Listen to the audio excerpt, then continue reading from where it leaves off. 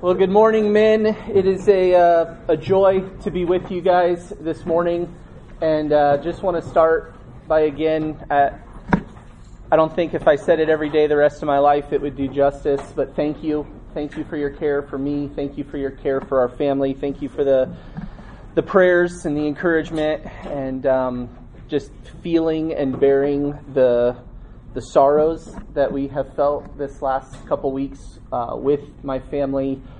It's just so precious to be a part of the body of Christ and to feel and experience the things that God intends for His people through His people. And you all have just been exemplary in your care for us and a tremendous means of God's grace to us. So thank you. Shepherding your heart is not a gimmick. It's not a church trendy catchphrase. It is a necessity for the believer. And I can attest to this reality with more vigor than ever before, that God's Word is absolutely crucial. And it's more valuable than all the riches of the world, any security that this world has to offer, any treasure, any possession. It can be stripped away at any moment. I've felt that these last 2 weeks. But God's Word, it never fails. When everything seems to be being swept out from under your feet, when your circumstances in a moment give way to the opportunity to question everything in your life, Christ is a rock. He is. He is a firm foundation for you. But what is there left to a heart that doesn't know Christ? That doesn't know God? That doesn't know what He has revealed to us about Himself? That doesn't have truth engraved upon their heart, so that when the storms and the breakers of life and the hardship and the sin and the effects of sin, when they wash away all of the debris in your life, what will be left? Only truth. God's Word is absolutely irreplaceable for the day of trouble, for the season of distress. But what I want you men to know this morning is that it is good for so much more than that. The Word of God needs to be for us our daily bread, that we would feast heartily on the riches of truth, that we would yield to God as His Word day by day by day shapes us and conforms us and molds us into the image of our Savior. That His Word each day would be our sustenance and our fuel for worship. John 17:17 says, "Sanctify them in truth, your word is truth." And God's intention for His people is that they would be made more holy, and that God's Spirit would bring this about in His people, working through His Word. There is nothing that should bring you to worship God to a greater degree than a right understanding of Scripture, as there is no more sure place to know God than through His Word. And that's what we're going to be talking about this morning. How do you bring a worshipful heart before God in His Word, that you might understand rightly what God has revealed and know God from His Word and worship Him in light of Him? And this is a discipline. It is a labor, but it is a sweet labor to come before God humbly, to come before Him submitting yourself to Him in His Word. We must know God. We must know His truth. God will use that to prepare us for the day of trouble, but He uses it for so much more, for daily worship and fellowship with the Creator of the universe. What else would we want? What else could there be? What other priorities might we have than to come before God and know Him and worship Him for who He is? But we have to get it right. By God's Spirit we can, and His Spirit works through our own discipline and aids us where we need it. Have you ever had a circumstance where you just kind of got rocked in a moment as you realized that a verse that maybe you'd hung onto for a long time, maybe it was even your life verse, you loved this verse, everything about it was wonderful, and then you're sitting with a group of guys and they start talking about your precious life verse only to demonstrate that you didn't have a right interpretation of that verse? You butchered it. You're like, well, this was my life verse. Now what do I do with my life? I thought I knew the plans the Lord had for me, prosperous ones. I thought I could do all things through Christ who strengthens me. I guess I can't make this free throw still.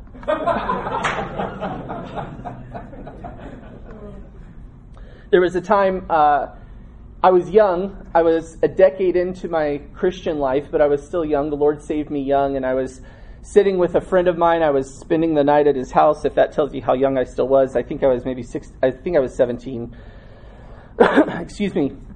And we were talking about free will and predestination and God's sovereignty and salvation. And we went back and forth. And he was seeking to persuade me to believe that God was sovereign over salvation. And I was arguing with him, I'm not a puppet. No, but, and then he'd point me to Ephesians 1, and I'd go, yeah, but God desires all people to be saved, and then he'd back out and show me the context, and then I'd say, but I'm not a puppet. I had these really well thought out arguments of logic to defend my position, and after about, I think it was something like 6 hours into this sweet debate, where he was just so patient, I'm staring at my Bible, and I could argue with God's word no more. And, oh, God is sovereign over salvation. And then I looked up at my buddy and I said, what else do I believe that's not true? It was like my whole world was just rocked, and it became for me a challenge to search God's word and re-understand what was true from God's word. And that was just helpful. It was helpful because what I learned in that moment was that I could not bring my own wisdom and impress it on God's word. Rather, I needed to come to God's word in humility and dependence, wanting to wholly submit my life under him in his word. Now listen, maybe you feel ill-equipped to be able to learn and grow in this area. And I just want to encourage you guys, the Spirit of God is greater. And so some people have a propensity to study and language and reading and all these things where they just enjoy it and it comes more naturally. And some people it's more difficult. It's more difficult. I remember years ago, I was listening to one of John Piper's biography messages on Luther. And he goes into a Piper rant on how men need to learn the languages, and how crucially important it is for men to learn the languages. And I remember hearing that message prior to seminary thinking, he's absolutely right. This is crucially important. We need other men to learn the languages. Because language was not my strong suit. Grammar, vocabulary, those things, you know your weaknesses. I know mine. Those are my weaknesses. And it was interesting, about 8 months into seminary, I was doing yard work to help supplement my income, and I was riding on a riding lawnmower, just randomly listening to messages, and that message came on, and I had read my Hebrew Bible that morning. And Piper starts going on his rant, and all of a sudden it just hit me, and I'm riding the riding lawnmower, mowing the lawn, and I just break down in tears, and I'm just sobbing because that was never supposed to be me. That was just not supposed to be me, and by God's grace and lots of labors of my own, and especially of those teaching me, I was able to acquire those skills. And not that every person needs to do that, but the point is that if somebody like me can have a growing understanding of how to handle God's word, there's hope for you, regardless of your propensity. No one's off the hook. We need to know God. We need to come before him in his word. And so what we're going to do this morning is we're going to look at 7 principles for shepherding your heart to honor the Lord in your Bible reading. Hopefully these will be aids for you to equip you to be able to shepherd your heart well in your understanding of God's Word. As we look at this morning, Discipline 5, the hermeneutic, we don't only just want to understand language, we don't only want to have a process for how to come before God's Word, but we want this to penetrate our hearts, that we would come before Him humbly and worshipfully. And so what we're going to do is we're going to look at 7 principles for shepherding your heart to honor the Lord in your Bible reading. The first one is this: pursue God's glory. This is where we want to start. This is the base point. As we come before God, as we shepherd our heart to honor the Lord in our Bible reading, our number one aim and our goal when we open up our Bibles is that we want God to be glorified. Everything in the Christian life is to ultimately be about the glory of God. And 1 Corinthians 10:31 tells us, whether then you eat or drink or whatever you do all to the glory of God. So reading your Bible is first about God's glory. That's why we come. It can't be first and foremost about you getting something out of it. I'm going to come to God's Word because I just really need something out of it for my day. You will get something out of it, but we must cultivate a pursuit for God's glory first and foremost. We don't read our Bible to be good Christians. We don't read our Bible so that we find a golden nugget to stay with us for the day. We read our Bibles worshipfully, wanting to glorify God by drawing near to our great God and His Word. Open up your Bible to Philippians 1.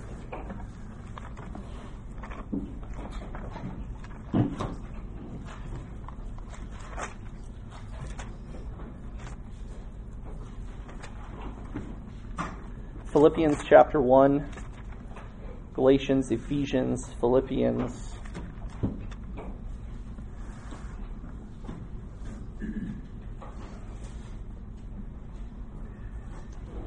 But I want you just to look for a moment with me at verses 9 through 11. Philippians chapter 1, verse 9. "And this I pray, that your love may abound still more and more in real knowledge and all discernment, so that you may approve the things that are excellent, in order to be sincere and blameless until the day of Christ, having been filled with the fruit of righteousness, which comes through Jesus Christ, to the glory and praise of God." We must cultivate a desire to grow in our knowledge and our discernment, so that we can approve or discover or distinguish what is excellent, so that we grow in holiness, having been filled with the fruit of righteousness that comes through Jesus. Now, why? Why? Well, look at what Paul says in verse 11. To the glory and praise of God. That is the ultimate end of the Christian, and that must be the ultimate end of our Bible reading. And this changes reading your Bible from where your feelings are the dictator of the fruitfulness of your time in God's Word, right? Sometimes we're tempted to do that. We read our Bible and kind of how we feel afterwards in the moment is how we measure if it was successful or fruitful. And that's not what we're called to do at all. Our feelings are not the dictator of the fruitfulness in our time of God's Word. Did I worship? Did I worship? Did I humbly submit myself to Him? Reading your Bible is first about God's glory. We must pursue God's glory in our Bible reading. Now, what do we do when we don't feel like wanting to glorify God in our Bible reading, right? So if the goal isn't to kind of conjure up some sort of emotion or feeling as a result, but rather to be conformed to Christ's likeness through humble submission and worship to God, and what we should seek is to glorify God first. What do we do when we sit down to read our Bibles and we don't feel like glorifying God? Well, we pray. We pray. And in faithful discipline, we fight what we feel in that moment with what we know, and we bring our hearts to God's Word so that we would grow in a real knowledge and all discernment, so that we can distinguish what is excellent, which is the glory of God. One of the most foolish or counterproductive things we could do is to wait to read our Bible until our heart is in the right place. And sometimes that's a temptation. I have a reading plan. I don't want to be legalistic. And so I'm going to get my heart in the right place before I do my daily reading. That's counterproductive. God's greatest means to helping get our heart where it needs to be is going to be to diligently do what we must despite how we feel in that moment. Part of seeking to honor God in our Bible reading is humbly submitting ourselves to God, thinking less of ourselves and concerning ourselves more with God. And so we bring our hearts to God's Word when we feel like it, and we bring our heart to God's Word when we don't. That's why it's a discipline. So the first directive in shepherding your heart to honor God in your Bible reading is pursue God's glory. Next, number 2, depend on God. That's your blank. Depend on God as your greatest aid. That's number 2 for us this morning. Depend on God as your greatest aid. The greatest aid in my Bible reading is God Himself. And so we pray and we ask God for help in your Bible reading to understand His meaning. What was God's purpose for writing? What did He intend to reveal about Himself? And listen, if you're a believer, you can have confidence today to be able to read your Bible, to be able to grow closer to God through Him, to be able to honor God in your Bible reading, to please Him, to grow in your faith, to rest in His Word. There's going to be several practices that we're going to talk about as we move through things this morning. And you don't have to perfect those things to be able to benefit immensely from God's Word today. Prior to salvation, you could read God's Word, but the natural man does not accept the things of the Spirit of God. 1 Corinthians 2:14 says, "But a natural man does not accept the things of the Spirit of God, for they are foolishness to him, and he cannot understand them because they are spiritually appraised." That's 1 Corinthians 2:14. But now, if you are a believer, you have eyes to see things about God, to come before Him in His Word, and to have true understanding, to welcome the truth into your life, to discern what is true from Scripture, and to know what God has revealed. You no longer are seeking to suppress the truth about God in unrighteousness, but now God uses His truth as a means of sanctification for you. And so how important is it then to come before the Lord in prayer, to seek His help, to see what you must about Him in His Word, humbly and worshipfully, that you would see and accept what He has to say about the nature of sin and the danger that lies within, that you would gird yourself with the reality of the saving nature of God, who provided a way of salvation and freedom from sin's bondage and the penalty through His own Son, and that you would be able to observe God's heart for righteousness and the holiness of His people, that you would fill your heart and mind with love for God and love for those things that God loves. Prayer. Come before the Lord, humbly, dependently, worshipfully, and seek Him to help you. Number 3, as we consider our aim being that to glorify God, as we recognize that God is our greatest aid, number 3, we must employ self-control in our reading practices, knowing that the strength to do so comes from God, that He will enable us to be able to put these various practices we're going to discuss into place. And yet at the same time, we have an obligation before the Lord to be self-controlled in our reading practices, to be disciplined in our practices. Now, while God is your greatest aid, we must also exhibit self-control. Scripture is God-breathed. The Spirit inspired the Bible, yet He does not short-circuit the Scripture by whispering in our ears what they mean. When we pray for His help, we do not pray that He will spare us the hard work of rigorous reading and study and meditation. What we pray is that He would make us diligent to work hard and humble enough to welcome the truth into our life. The work of the Spirit in helping us grasp the meaning of Scripture is not to make study unnecessary, but rather to make us unconditionally open to receive and submit to what our study reveals, instead of twisting the text to justify our unwillingness to accept it.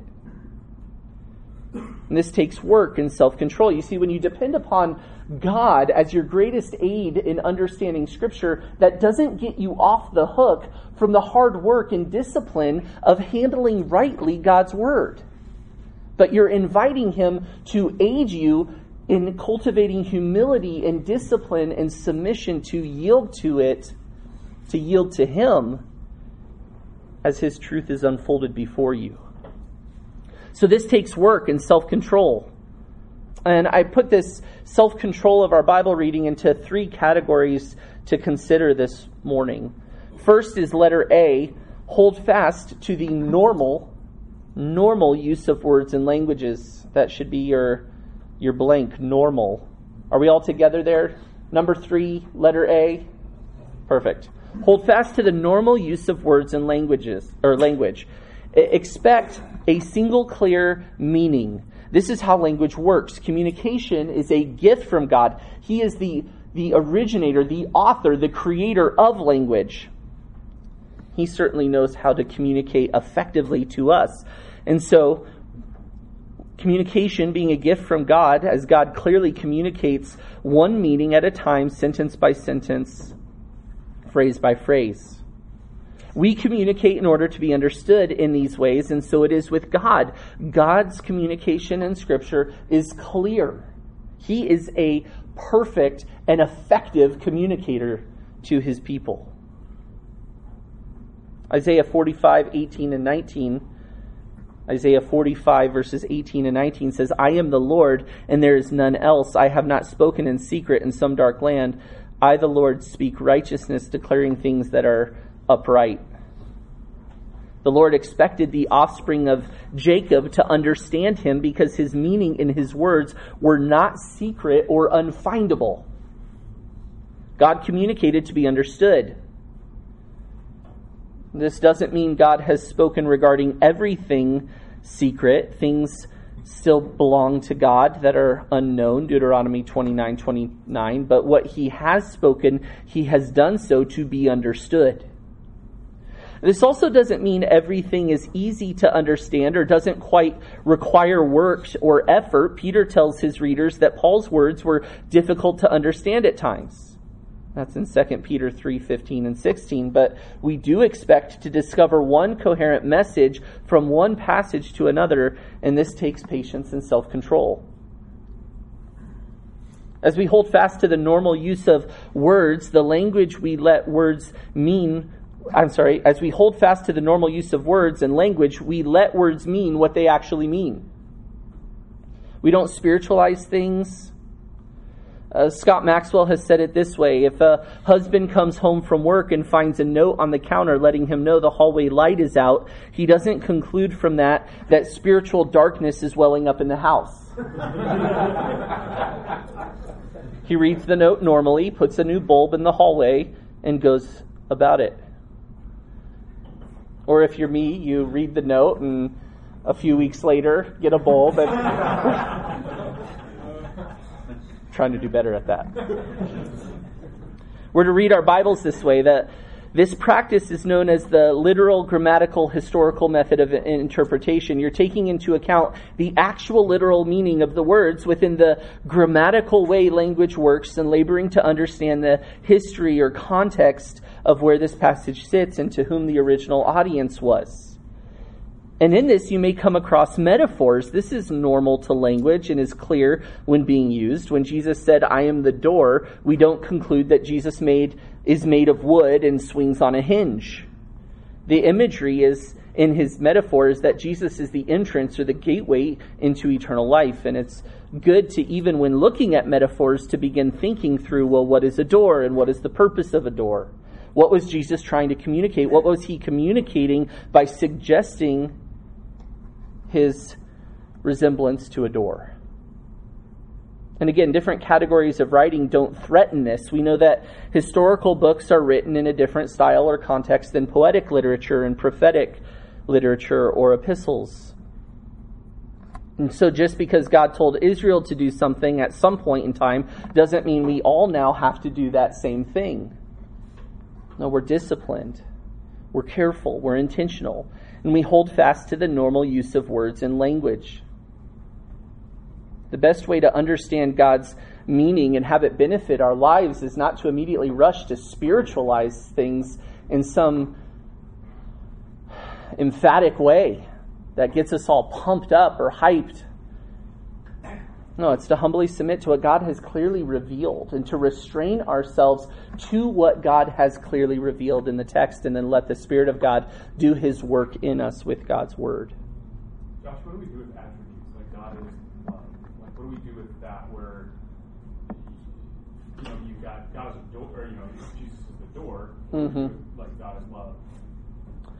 Like in our interpretation or understanding, like how does that bear on our lives, or how do we understand what that means? I guess I'm asking how would we understand that? I mean, we know for sure that we've got a metaphor in Jesus as the door, right? I mean, like you said, we know He's not wood on a hinge. Yeah. What do we do with God is love? Do we take that metaphorically, and how do we do? I mean, what do we do with that? Yeah. So that's a great question. With every passage, what we want to do is we want to understand what does God mean by what He's writing right now. Right. And so to take God as love, are you referring to 1 John? Is that so you would want to back out what is John trying to communicate? What is he communicating to his original readers, and what did God want his readers to understand about him?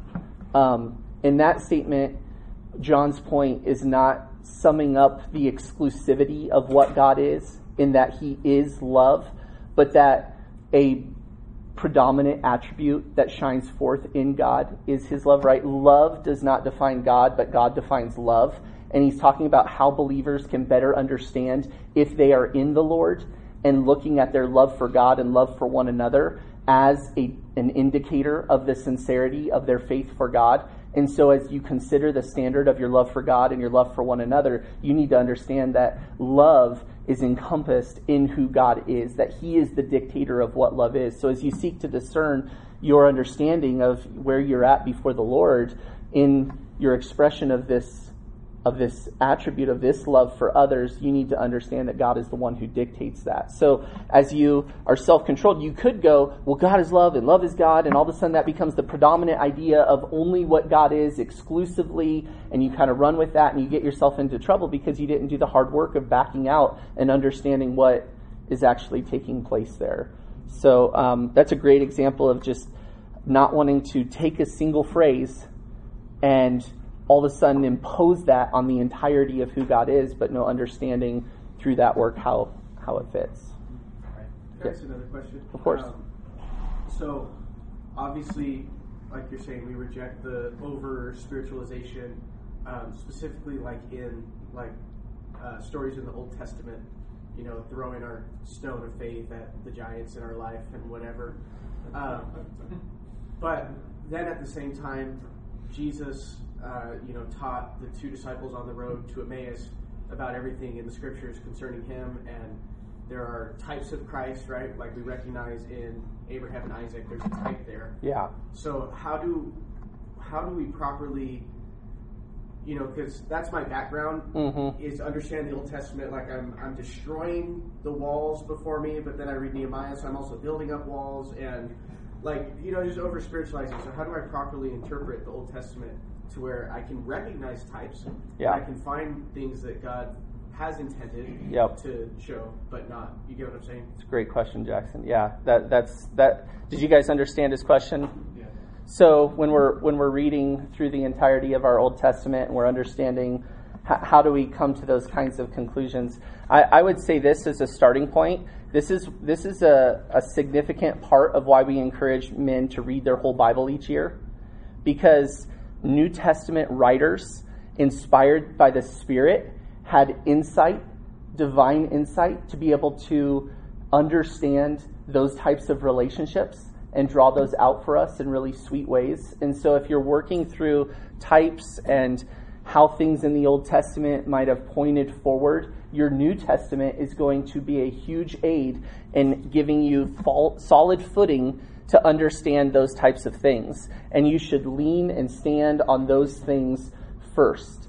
Beyond that, you want to be really careful to make further lines than what Scripture has already made. And we're going to talk about some things here in a moment about interpretation, implication, application. There might be applications that you make that you are not bound to morally from Old Testament stories, like facing the giants in your life. That wasn't maybe God's primary intention, wasn't God's intention in that story, but you have opportunity for applications to be courageous that the Lord impresses on your heart, that you're encouraged by, that you want to honor God in. And you want to be careful to not hold those things as authoritatively binding for every individual, although the Lord may use those things to encourage you.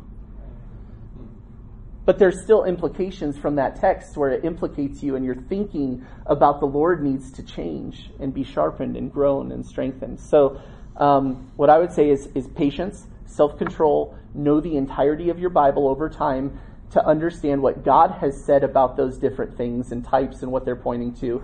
Take great liberty with wholeheartedly embracing and holding firmly what God has clearly revealed in regarding those things, and be careful to not rush too quickly to those types of things where it's not put forth in Scripture. Good questions. Great questions, guys. And I forgot where we were. Actively equip yourself. Have we done that one? Okay.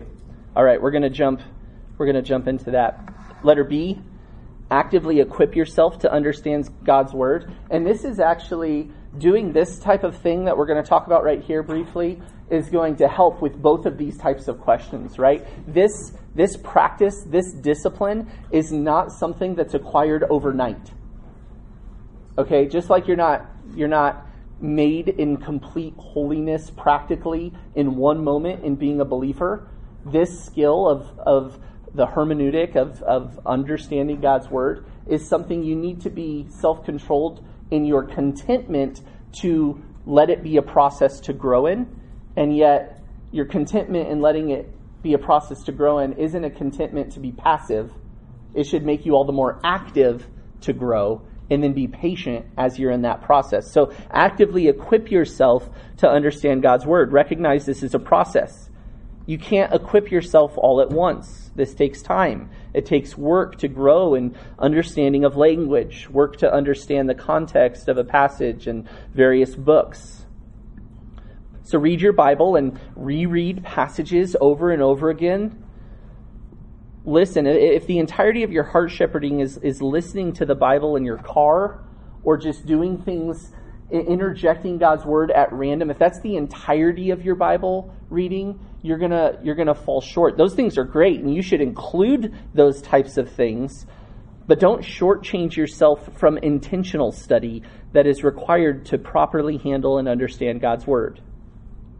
If you have no idea when Ezekiel was written or to whom he was speaking or whom it was concerning, you'll have a lot of difficulty. But simply knowing and doing the work to understand that it was written around 570, 592 BC to Jews captive in Babylon concerning the condemnation upon Judah's faithless leaders and godless foes, and the consolation regarding Israel's future, you'll find a world of difference as you come before God and his word. You'll have a much better understanding of what's going on. And so equip yourself to understand God's word. And listen, right now I'm preaching to the choir on this because you're here.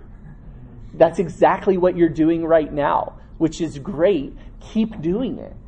Keep doing it. Equip yourself to understand God's word. And then lastly, under the necessity of self-control in your Bible reading is what we just spoke about briefly, and I don't want to spend too much more time on it, but understand the relationship between interpretation and application. And you could even write in and implications. And implication. There is an important relationship between the interpretation of a text and the application of the text, and even the implication of the text on the reader's life. While there is a relationship, it's important to understand there is a distinction to these things as well. Interpretation, implication, and application, they complement each other, but they cannot replace one another. And interpretation and implication and application of a text are best built. All of these things, your implications and your applications, are going to be best built on an accurate interpretation of a text. You have to get the text right. That's what you should labor towards. Interpretation is this: understanding the truth in the passage within the intention of the author, most simply stated. Interpretation finds the meaning the author intended in his historical situation. So understanding the truth in the passage with the intention of the author. Implication is how the text then implicates you. How does your thinking need to conform to the reality of that text? Sometimes there might be a very specific command that implicates you. Sometimes it might be a general truth, and there's implications for you, and you are bound to those. The text is authoritative. Its implications that it brings on your thinking of how you must conform are bound to, they're tied to that interpretation. But then there's application. And this is the various ways that one may need to live or think in light of the meaning of the passage. And while there is one interpretation and there may be various implications, application is one step further. And that is how God might use that text in practical ways of your thinking or life in your specific situation. Thus, simply understanding rightly an interpretation should not satisfy us. We should labor to understand how that implicates us, how it intersects in our life, and then likewise, we must seek to then live that truth out in our immediate context. This, again, takes diligent work and prayerful consideration for us to know. If a wife reads Philippians 2:3, okay, do nothing from selfishness or empty conceit, but with humility of mind regard one another as more important than yourselves, and concludes that the meaning of that text is that she must regard her husband as more important than herself, she is conflated how she believes her life must change with what Paul actually meant.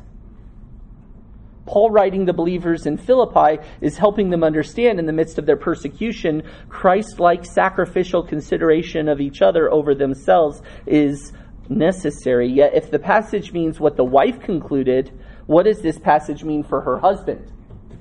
If the wife concludes that the meaning of this text is I need to love my husband better, if the wife takes that, or if the husband takes that same meaning, that the meaning of the text is that he needs to love the husband better, it's been conflated. She's taken a personal application of how she wants to live out that text and imposed it as the meaning. That's not the meaning. And so we have to be disciplined. We have to be self-controlled and patient. What does this text mean? How does it implicate me? And then what are the practical ways that I want to apply this personally before the Lord as I seek to live worshipfully for Him?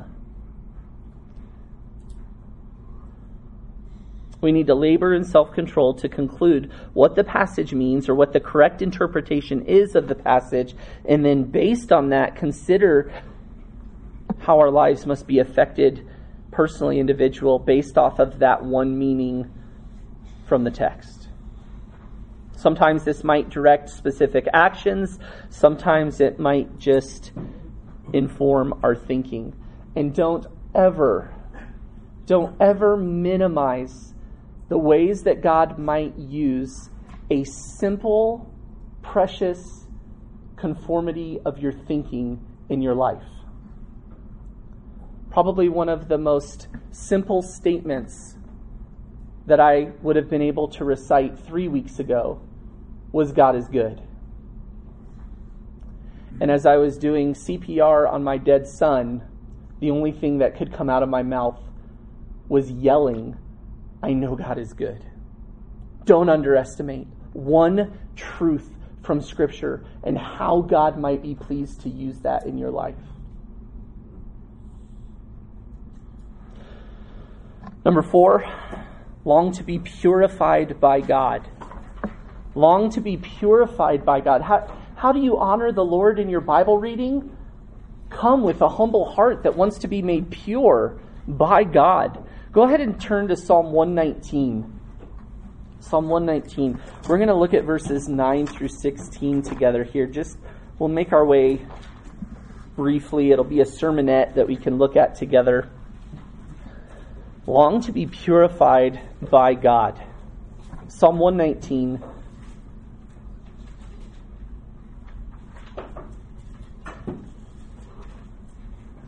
This honors God when we come to God's Word because we want to be holy as He is holy. We want to walk in a manner worthy of the calling. We want to glorify God in our lives. So we want His Word to have its purifying effect on our lives.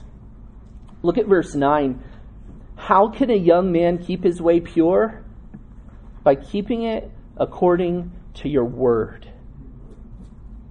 We're going to see 7 directives for how we come to God's word that it would have its purifying effect on our lives. We'll just make our way through verse by verse. Verse number 10, look at that with me. With all my heart I have sought you. Do not let me wander from your commandments. Letter A. Long to be purified by God's word. How do we do this? Seek God with all your heart. That's letter A. Seek. Seek God with all your heart. Look at verse 10 again. He says, with all my heart I have sought you. You see, the word of God is not the end. The word of God is a means to an end. You seek God's word because you seek God. You want to know God. If we're to keep God's word, as verse 9 says, there must be a personal seeking of God Himself. We must seek to love God, to worship Him, to glorify Him in our lives. And if you do what the Bible says, but you have no love for God, all you have done is transferred your sin into legalistic sin. You must desire God. You must seek Him. You must plead with Him to keep you near to His commandments and His word because you want to be near to God Himself. And it must be done, look at verse 10, with all your heart. We should fully commit our innermost being to this, to God Himself, to know Him, not half-hearted, but with all of your heart, coming to God in His Word. And the psalmist knows something about himself after he pledges to seek the Lord with all his heart. He understands there is a wandering within himself, and so he says, do not let me wander from your commandments. And this is a necessary prayer for each of us. Regardless of how committed we may be, we need God's divine assistance to bind our wandering hearts to Him as we sing. There is still capacity to wander from God's commandments, and we too must pray, do not let me wander. Letter B, treasure God's instruction in your heart. We see this in verse 11. Treasure. He says, your word I have treasured in my heart. Hold it in the depths of your heart. A deep valuation of the word causes the heart to keep the word. You must treasure the word so that none of its riches might slip through your fingers. Treasure the word so that you do not treat God's word carelessly, that you might steward it well, that you wouldn't forget it. That is how God's word must be on our hearts, as a treasure carefully watched over and guarded. And he says treasure it because he doesn't want to sin against God. And that's where we see the Word of God helping us keep our ways pure. Do you treasure God's Word like this? The psalmist understood that if there is not a treasuring of God's Word in his life, there is a almost certainty that he will sin against God. But if he treasures God's Word, there is much greater hope of him keeping it. Letter C, long for instruction from God.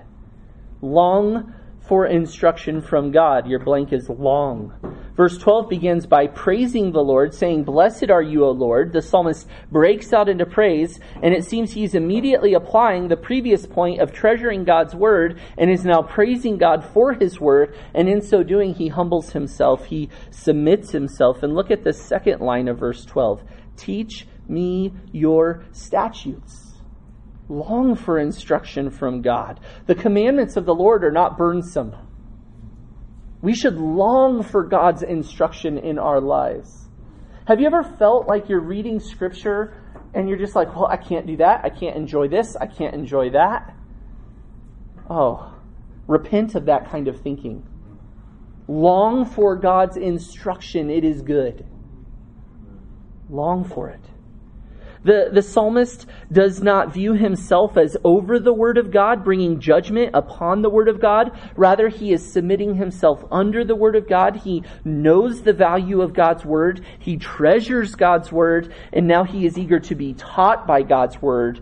And he recognizes that God's Word sits far above him, and he must humble himself under it. This psalmist writes 176 verses on the Word of God, and he continually asks God that he would teach him God's Word. It doesn't matter how much you think you know about God's Word. You submit yourself to God and you plead with him, more. Teach me more. D, proclaim God's instruction to others.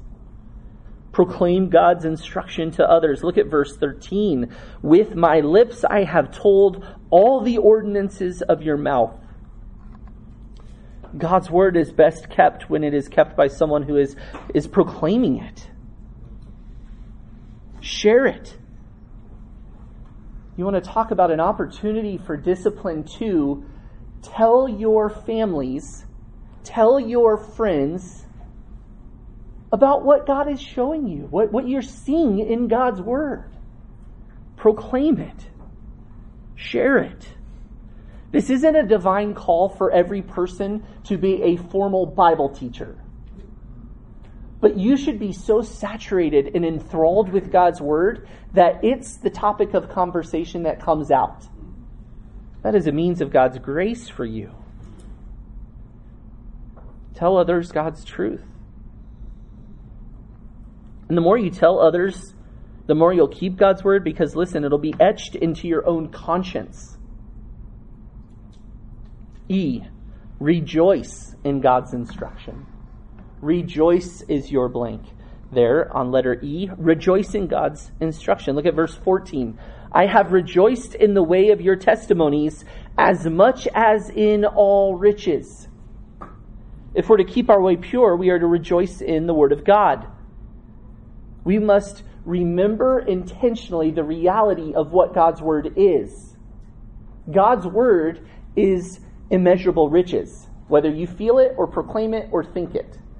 We need to align ourselves with the reality of what God's word is, and we need to rejoice in God's instruction if we're to keep our way pure. This book, God's word, reveals to us the living God. It reveals to us the truth about God.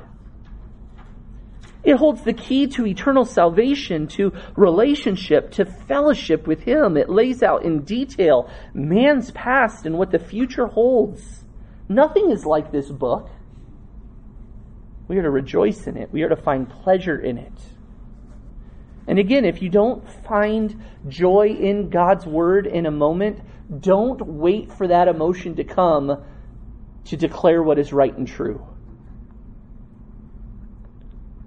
What will help you find joy in God's word? God's word. Letter F, meditate on God's instruction. Meditate. Verse 15, "I will meditate on your precepts and regard your ways." To keep the word of God, we must meditate on it. Meditate it. What is it to meditate on God's word? It's to recall the word to your memory, to think intentionally on it, to roll it over and over in your mind. It should dominate your life. It should dominate your thoughts. It's to be thought about, what it means, how it should impact your life, what it reveals about God. This is what we should do throughout the day. There must be a deep considering of God's word and what God expects.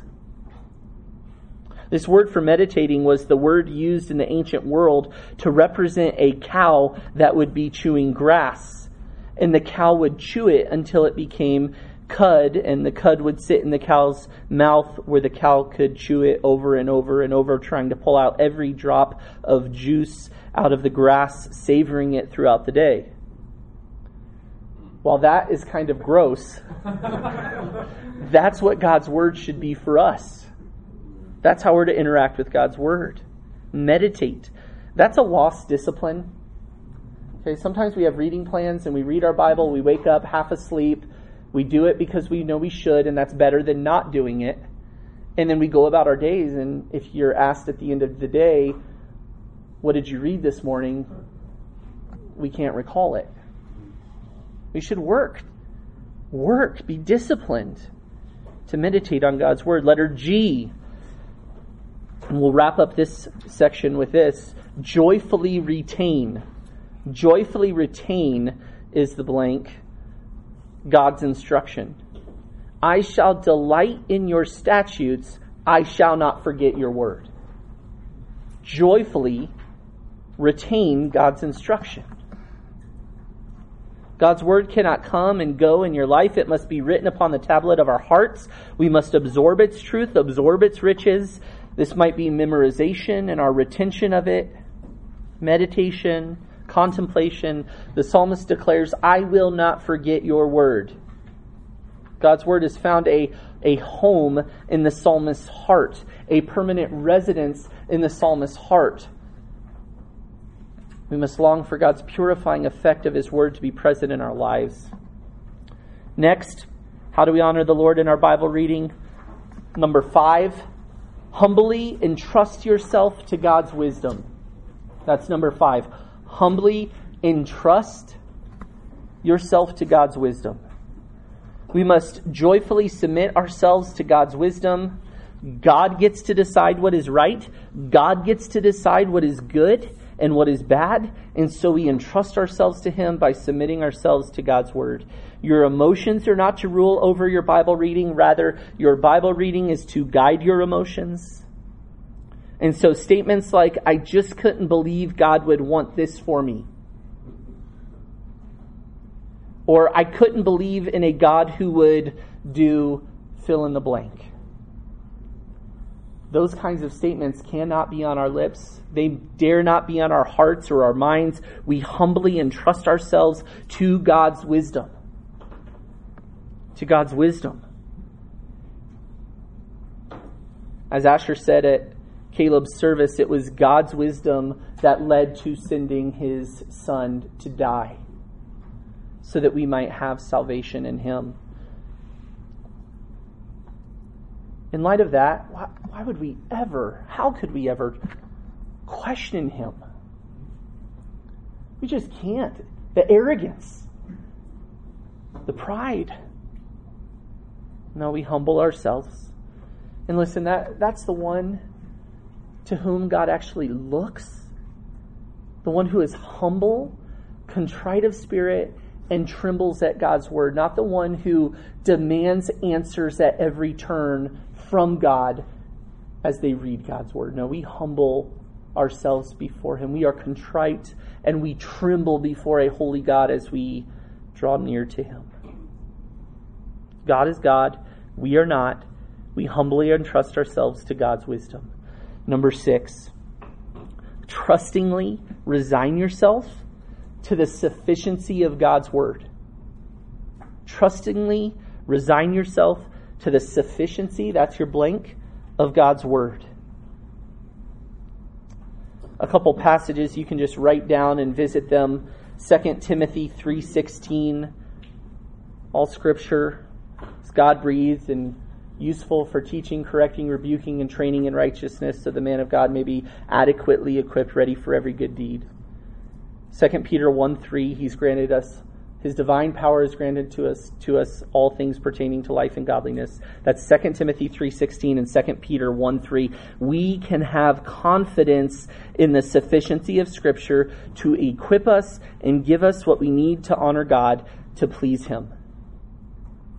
We don't need to go pursue worldly strategies for repenting of sin or attaining peace or finding joy or navigating trials. We can turn to God's Word with confidence and trustingly resign ourselves to the sufficiency of God's Word. I've had the most intense and deepest questions that I've ever had in my life just trying to figure out what happened. How did I miss it? What was He doing? And not one answer to those questions will bring lasting peace or contentment. I want answers to those questions of what happened 2 weeks ago to Caleb. But the answer to those give me nothing eternal. Yet I have the words of eternal life. I have the words from God. This truth gives peace.